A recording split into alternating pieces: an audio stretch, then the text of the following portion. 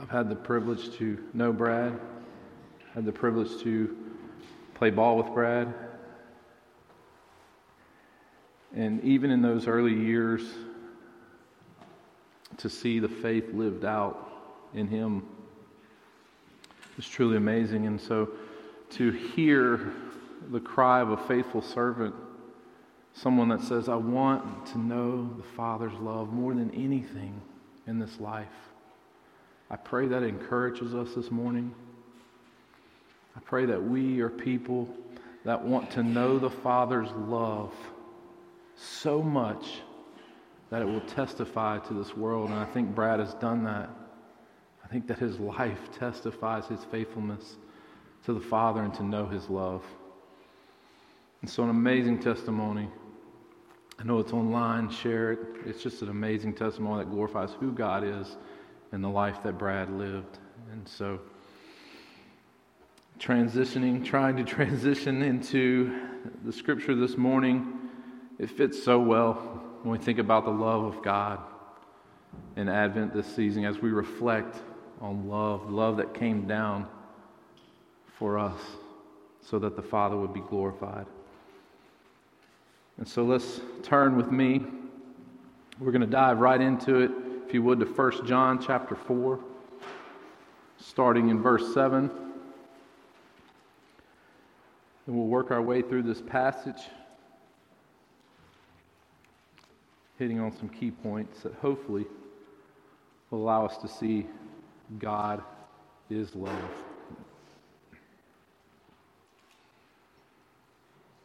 Chapter 4, verse 7 says this: Beloved, let us love one another, for love is from God, and everyone who loves is born of God and knows God. The one who does not love does not know God, for God is love. By this the love of God was manifested in us, that God has sent his only begotten Son into the world so that we might live through him. In this is love. Not that we loved God, but that he loved us and sent his Son to be the propitiation for our sins. Beloved, if God so loved us, we also ought to love one another. No one has seen God at any time. If we love one another, God abides in us, and his love is perfected in us. And so this morning, I want us to start in a place that maybe is not familiar to you when you think of love. And I want to start with the Trinity. Now, bear with me. I know and I realize that the Trinity is something that is infallible, yet it's unmistakably mentioned in Scripture and confirmed in Scripture. And so I think for us to truly understand God is love, to understand perfect love, we have to understand the Trinity. And I think that we as Christians will continue to explore that throughout our life. And I love what Jonathan Edwards says, and he says this: after studying this topic extensively, he says, I think the doctrine of Trinity to be the highest and deepest of all divine mysteries, still notwithstanding anything that I have said or conceived about it. And so what I want to say to you is I want you to understand this, that in Scripture we know that it is true that God exists as three in one. We need to land there. Even the deepest or the most respectable theologians could not fathom the Trinity of God, but they knew the reality and the truth that God existed three in one. And so we must reconcile that. We must reconcile that in our mind. We have to go beyond our human comprehension and rely on the Scripture and the Word that teaches us this and that teaches that it's true. And then we will understand the fullness of God, right? The fullness of who he is. And so the Scripture is clear. I just want to read a few scriptures over you about this theology. Deuteronomy 6, verse 4 says, Hear, O Israel, the Lord is our God, and the Lord is one. John 10:30 and 33 says, I and the Father are one. And the Jews answered, and listen what they answered. They said, For good works we do not stone you, but for blasphemy, because you, being a human, make yourself out to be God. They wanted to stone him because he says, me and the Father are one. They're saying, you're making yourself out to be God. That's why we're stoning, not because of your good deeds. And then 1 Corinthians 3:16 shows that the Father and the Spirit are one. He says, do you not know that you are the temple of God and that the Spirit of God dwells in you? Romans 8, verse 9 says that the Spirit and Son are one. It says, however, you are not in the flesh, but in the Spirit, if indeed the Spirit of God dwells in you. But if anyone does not have the Spirit of Christ, he does not belong to him. And then in John 14, verse 16, 18, and 23, demonstrates that the Father, the Son, and the Spirit are one. The Bible is clear this morning. I want you to see that. I want you to see that the Bible is clear, that there is only one God, yet he exists and has always existed in a Trinitarian person. Father, Son, and Holy Spirit. John 1:1. In the beginning was the Word, and the Word was with God, and the Word was God. He was in the beginning with God. And so to deny or to misunderstand the Trinity is to deny or misunderstand the very nature of God. So if we misunderstand or if we do not believe in the Trinity, we don't understand the true nature of God. And what is the true nature of God? If we were to round it up, I think if we took a survey, most people would say the true nature of who God is love. He is love. He didn't create love.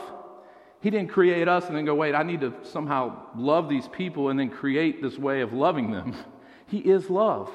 God is love, and that is the very nature of who he is. And so we can't misunderstand the Trinity, because within the Trinity, there is a perfect love, a perfect fellowship, perfect relationship. And so what do I mean by this? What I think I mean is it is very, very significant that the Trinity has an implication not only for believers on how they think about God, but how they relate to God and how they relate to people. Here's that understanding. It's not only how we relate to God, but it's how we relate to people. This is why it's so significant, and why we must understand the beauty of the fellowship of the Trinity. And so God explains this from all eternity past, throughout Scripture, that God is one in three beings, and that these three experience perfect fellowship. So let me simplify it for you. God has never been alone. God has never been alone, but he has always been satisfied in the perfect fellowship of the Trinity. John Piper says this to try to explain it. He says, from all eternity before creation, the one reality that has always existed is God. That is the great mystery, because it is so hard for us to think about God having absolute no beginning and just being there forever and ever and ever without anything or anyone making him there. Just absolute reality that every one of us has to reckon with, whether we like it or not. But this ever-living God has not been alone. He has not been the solitary center of his conscience. There has always been another who has been with God in essence and glory, and yet distinct in personhood, so that they have had personal relationships for all eternity. So God enjoys perfect love, perfect fellowship within the Trinity. And so the bridge of the Trinity and perfect love, the bridge between God as three in one and perfect love, it's based on this flawless model. It is based on a flawless model of the Trinity. And so I want us to understand God's design for us, for man being a relational being. Man was created in the image of God, the Imago Dei. And he gave man the ability to have self-awareness, to have a clear perception of who God has created him to be, created you to be. He's given us the ability to think rational. He's given us the ability to recognize and appreciate beauty. He's given us the ability to acquire wisdom. He's given us the ability to feel emotion. He's given us the ability to understand morality. But the most significant aspect of the image of God, the Imago Dei, is seen in the man's capacity to love others. This is the most significant. In all that God has given you, in all that He's given you, in these abilities, the most precious gift that God has given us is that ability to love others. And though only a shadow, human love, both for God and for others, is a reflection of the perfect inner Trinitarian love. This is a reflection of that. And that has characterized God from the beginning of time. And so the bridge between Trinity and perfect love is found in verse 12. Look at verse 12 with me. It says, "No one has seen God at any time. If we love one another, God abides in us, and His love is perfected in us." The bridge is the Holy Spirit. He's the bridge. He's the bridge between the Trinity and perfect love. And it says, no one has seen God at any time. No one has seen God at any time. If we love one another, God abides in us, and His love is perfected in us. This is perfect love. This is the believer's claim to faith. Our claim to faith is that no one has seen God the Father at any time. And Jesus is no longer here to manifest Himself through works and through miracles. He's no longer here to serve others, to love others, to make disciples. So our claim to faith is and must be that we want to love others so that God will be seen through our love for one another. We want to be that reflection. We need to be that reflection. And so when we love one another, God will be on display. I want you to understand that, church. When we love one another, God will be put on display. And it will testify that He abides in us and that we have been perfected in His love. This is love. This is what John's trying to teach the church. He's saying, be the church that loves one another so that God will be put on display. And the world will see His perfect love and not what we on ourselves think that we can do and we can achieve. But it's what He's already achieved within the perfect love of the Trinity.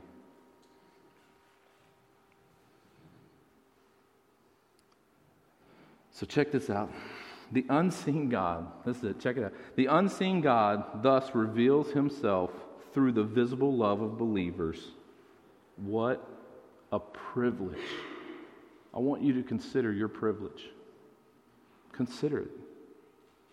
Consider. The unseen God uses you and I to display His love to the world so that they will see it. What a privilege. What a privilege. And so let me break down this love. Love, it was oriented in God. It was originated in God, the Trinity. It was manifested in the Son. So it was manifested in the Son, and now it is demonstrated through His people by the power of the Holy Spirit. It is demonstrated through His people. This is the crescendo. This is the crescendo of John's letter when he says, I want you to know the Father's love. Earlier he talks about the Father and the Son and the love and what that meant. And now he gets to verse 12 and he puts it all together. He says, the Father loved you so much that He created you and He wanted to be in relation with you. And in our failures, He sent His Son. He manifested love through His Son. And now you have the privilege to demonstrate that love to the world. Wow. What a privilege, church. What a privilege.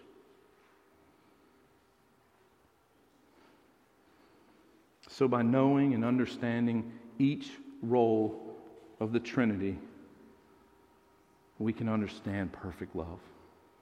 We can understand it. I want to read a few more scriptures to you. John 13:34 through 35, it says, "A new commandment I give to you, that you love one another, even as I have loved you, that you also love one another. By this, all men," hear that, "all men will know that you are my disciples, if you have love for one another." This is how all men will know. John 15:12, "This is my covenant, that you love one another, just as I have loved you." Romans 12:1, "Be devoted to one another in brotherly love. Give preference to one another in honor." Give preference. Romans 13:8, "Owe nothing to anyone except love." Except love. "For he who loves his neighbor has fulfilled the law." He's fulfilled it. Galatians 5:13, "For you were called to freedom, brethren. Only do not turn your freedom to an opportunity for the flesh, but through love serve one another." Did you hear that? He's given us freedom. We have freedom in Christ, and the first thing that he says, use that freedom to love one another. Use that freedom to express the perfect love of the Father. Don't use it for selfish gain. Use it to love the Father. Hebrews 10:24 says, "Let us consider how to stimulate one another to love and good deeds." Are we doing that, church? Are we stimulating one another in love? Are we encouraging one another? I pray that we are. 1 Peter 1:22, "Since you have, in obedience to the truth, purified your soul for the sincere love of the brothers, fervently love one another from the heart." Love from the heart. In 1 Peter 4:8, "Above all, keep fervent in your love for one another, because love covers a multitude of sin." Love covers sin. And it allows us to see how the Father sees us. I'm pretty sure we know and understand. If you don't, God's love covered a multitude of sins. And so when we look to one another, we look with eyes of forgiveness. We look at eyes with grace and mercy, knowing that our brother has sinned, but we want to love them so that they come to know the Father. Now look with me at verse 13. As John continues back in 1 John chapter 4, verse 13, it says this, "By this we know that we abide in him and he in us, because he has given us his Spirit." So by this we know. By this we know that love has been perfected in us, that we have the Holy Spirit, that we are the people that are indwelled by the love of God through the power of the Holy Spirit. "We have seen and testified that the Father has sent the Son to be the Savior of the world. Whoever confesses that Jesus is the Son of God, God abides in him, and he in God. We have come to know and have believed the love which God has for us. God is love. And the one who abides in love abides in God, and God abides in him." So in summary, what John is saying here is that we will increasingly love the way God loves. If we abide in God and God abides in us, that we will continue to increase in our love for one another, the church, and then love for those outside the church. We will increase. That our perfect love is directional. It's a directional love. That we know and we understand that when we put our hands to the plow, that we don't look back. And we know that the ground is tougher in spots, and we know that it's softer in spots. But we press on. We look forward. Philippians 3, I love it. Philippians 3, verse 7 through 16. Let's just sit here for a minute and hear Paul's heart. It says in verse 7, it says, "But whatever things were gained to me, those things I have counted as loss for the sake of Christ. More than that, I count all things to be lost in the view of the surpassing value of knowing Christ Jesus as my Lord." All things, wealth, health, it doesn't matter. I consider them all lost. Suffering, I want to know Christ. I consider them gain. And it says, "For whom I have suffered the loss of all things, and I count them but rubbish, so that I may gain Christ." In verse 9 it says, "And may be found in him, not having a righteousness of my own derived from the law, but that which is through faith in Christ, the righteousness which comes from God on the basis of faith, that I may know him and the power of his resurrection and the fellowship of his suffering, being conformed to his death, in order that I may obtain the resurrection from the dead. Not that I have already obtained it or have already become perfect, but I press on so that I may lay hold of that which also was laid hold of by Christ Jesus.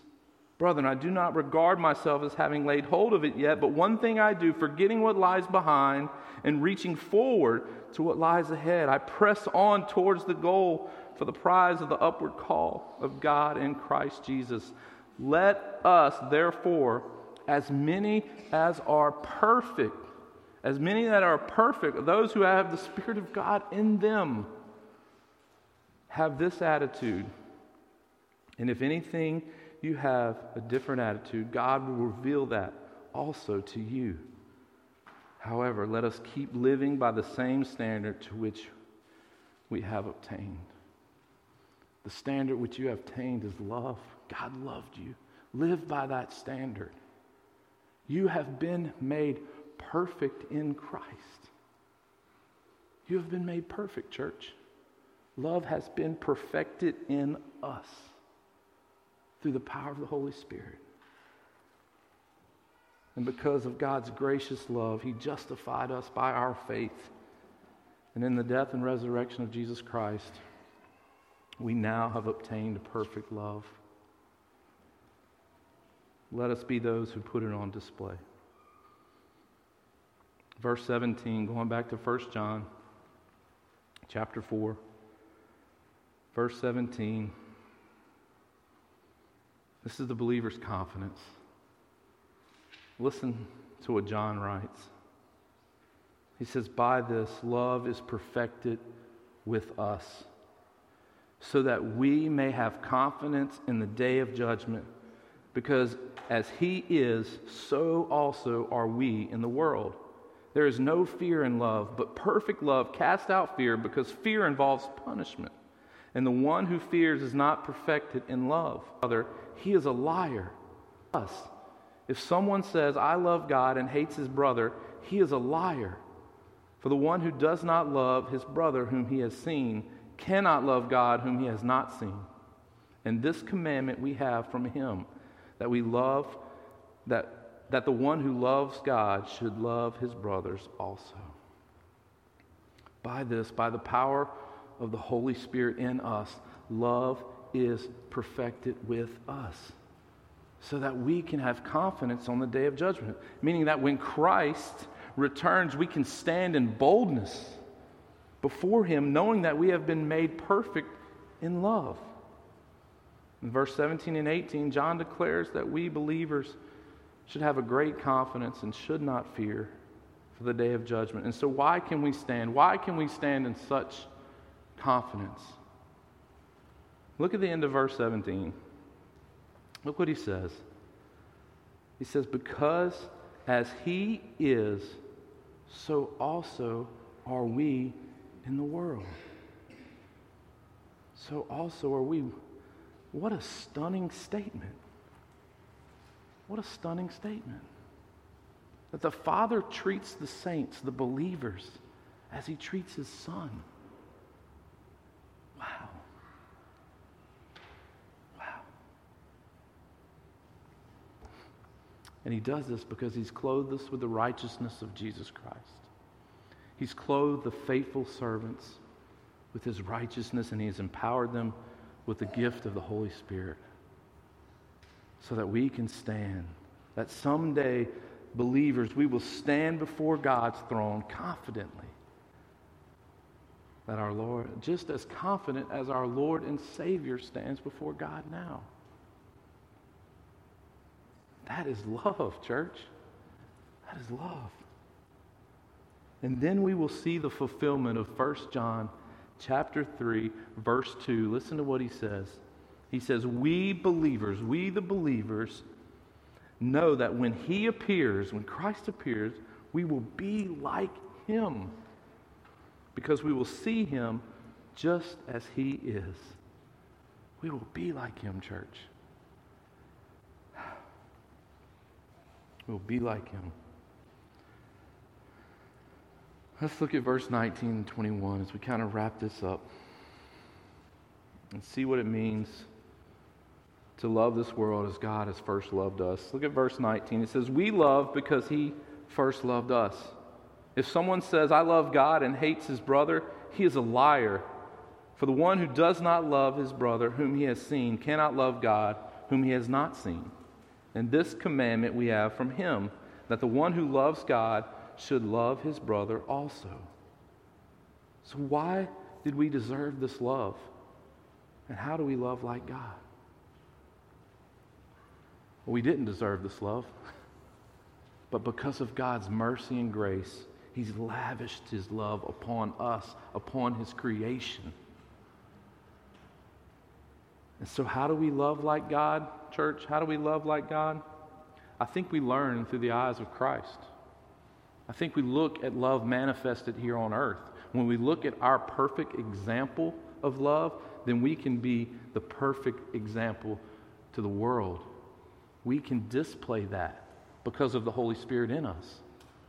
And I don't want you to shortchange that.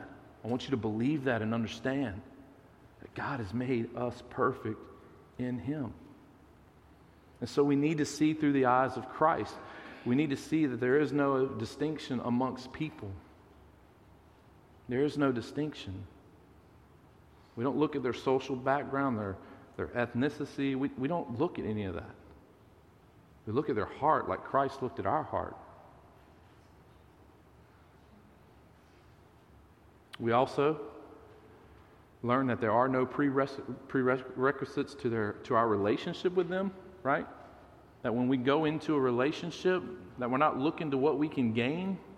Christ didn't do that. Christ didn't see what He could gain by befriending and loving someone. And sometimes, and a lot of times, the world teaches us that. What can I get out of this relationship? What can I gain from this relationship? That is not love. Love is saying, I don't care about anything in your background. I want to show you, I want to display perfect love to you as Christ has done that to me. There is no selfish gain in love. So this Advent, as we continue to seek this deeper understanding of love, I pray that it leads us to a deeper desire for evangelism, a deeper desire to proclaim the glorious return of the King. Glorious return of the King. And that we are not ashamed, but that we put on God's love, and that we display it to a world that needs to see love perfected in the church. We want them to look in on what we have and say, I want that. We want them to see us united in love that came down and that died on a cross and that raised up again so that we can have life. And we want them to ask and seek, what is this love you have? And I want us to be confident to tell them. Be confident that God has perfected you. He's gifted you. Don't ever say you're not an evangelist. That's not my gifting. God has given you a story. If you've been redeemed, if you've trusted in Christ, you have a story. You have a part to play in the gospel, and I want you to share that. I want you to share that.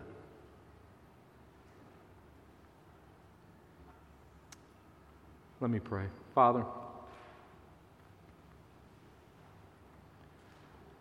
God, even though it's difficult sometimes to wrap our minds around the idea of the Trinity, Father, we know that in Scripture it is so clear.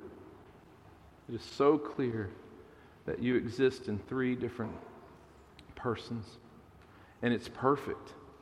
And because of this perfect fellowship that you have in the Trinity, we can experience the same love as relational beings that you have created us to be. And so, Father, I pray that we understand your nature, that you've come to love us as the church, that you've given your Son to manifest love perfectly so that we could learn how to love, that we could demonstrate it to this world that needs to see love. Father, empower us with your Spirit to be a mobile church, not one that sits in this room, keeps our faith enclosed by these doors, but that we burst out of here eagerly awaiting to put your love on display. We love you and we thank you that you first loved us. For it's in your Son's name we pray. Amen.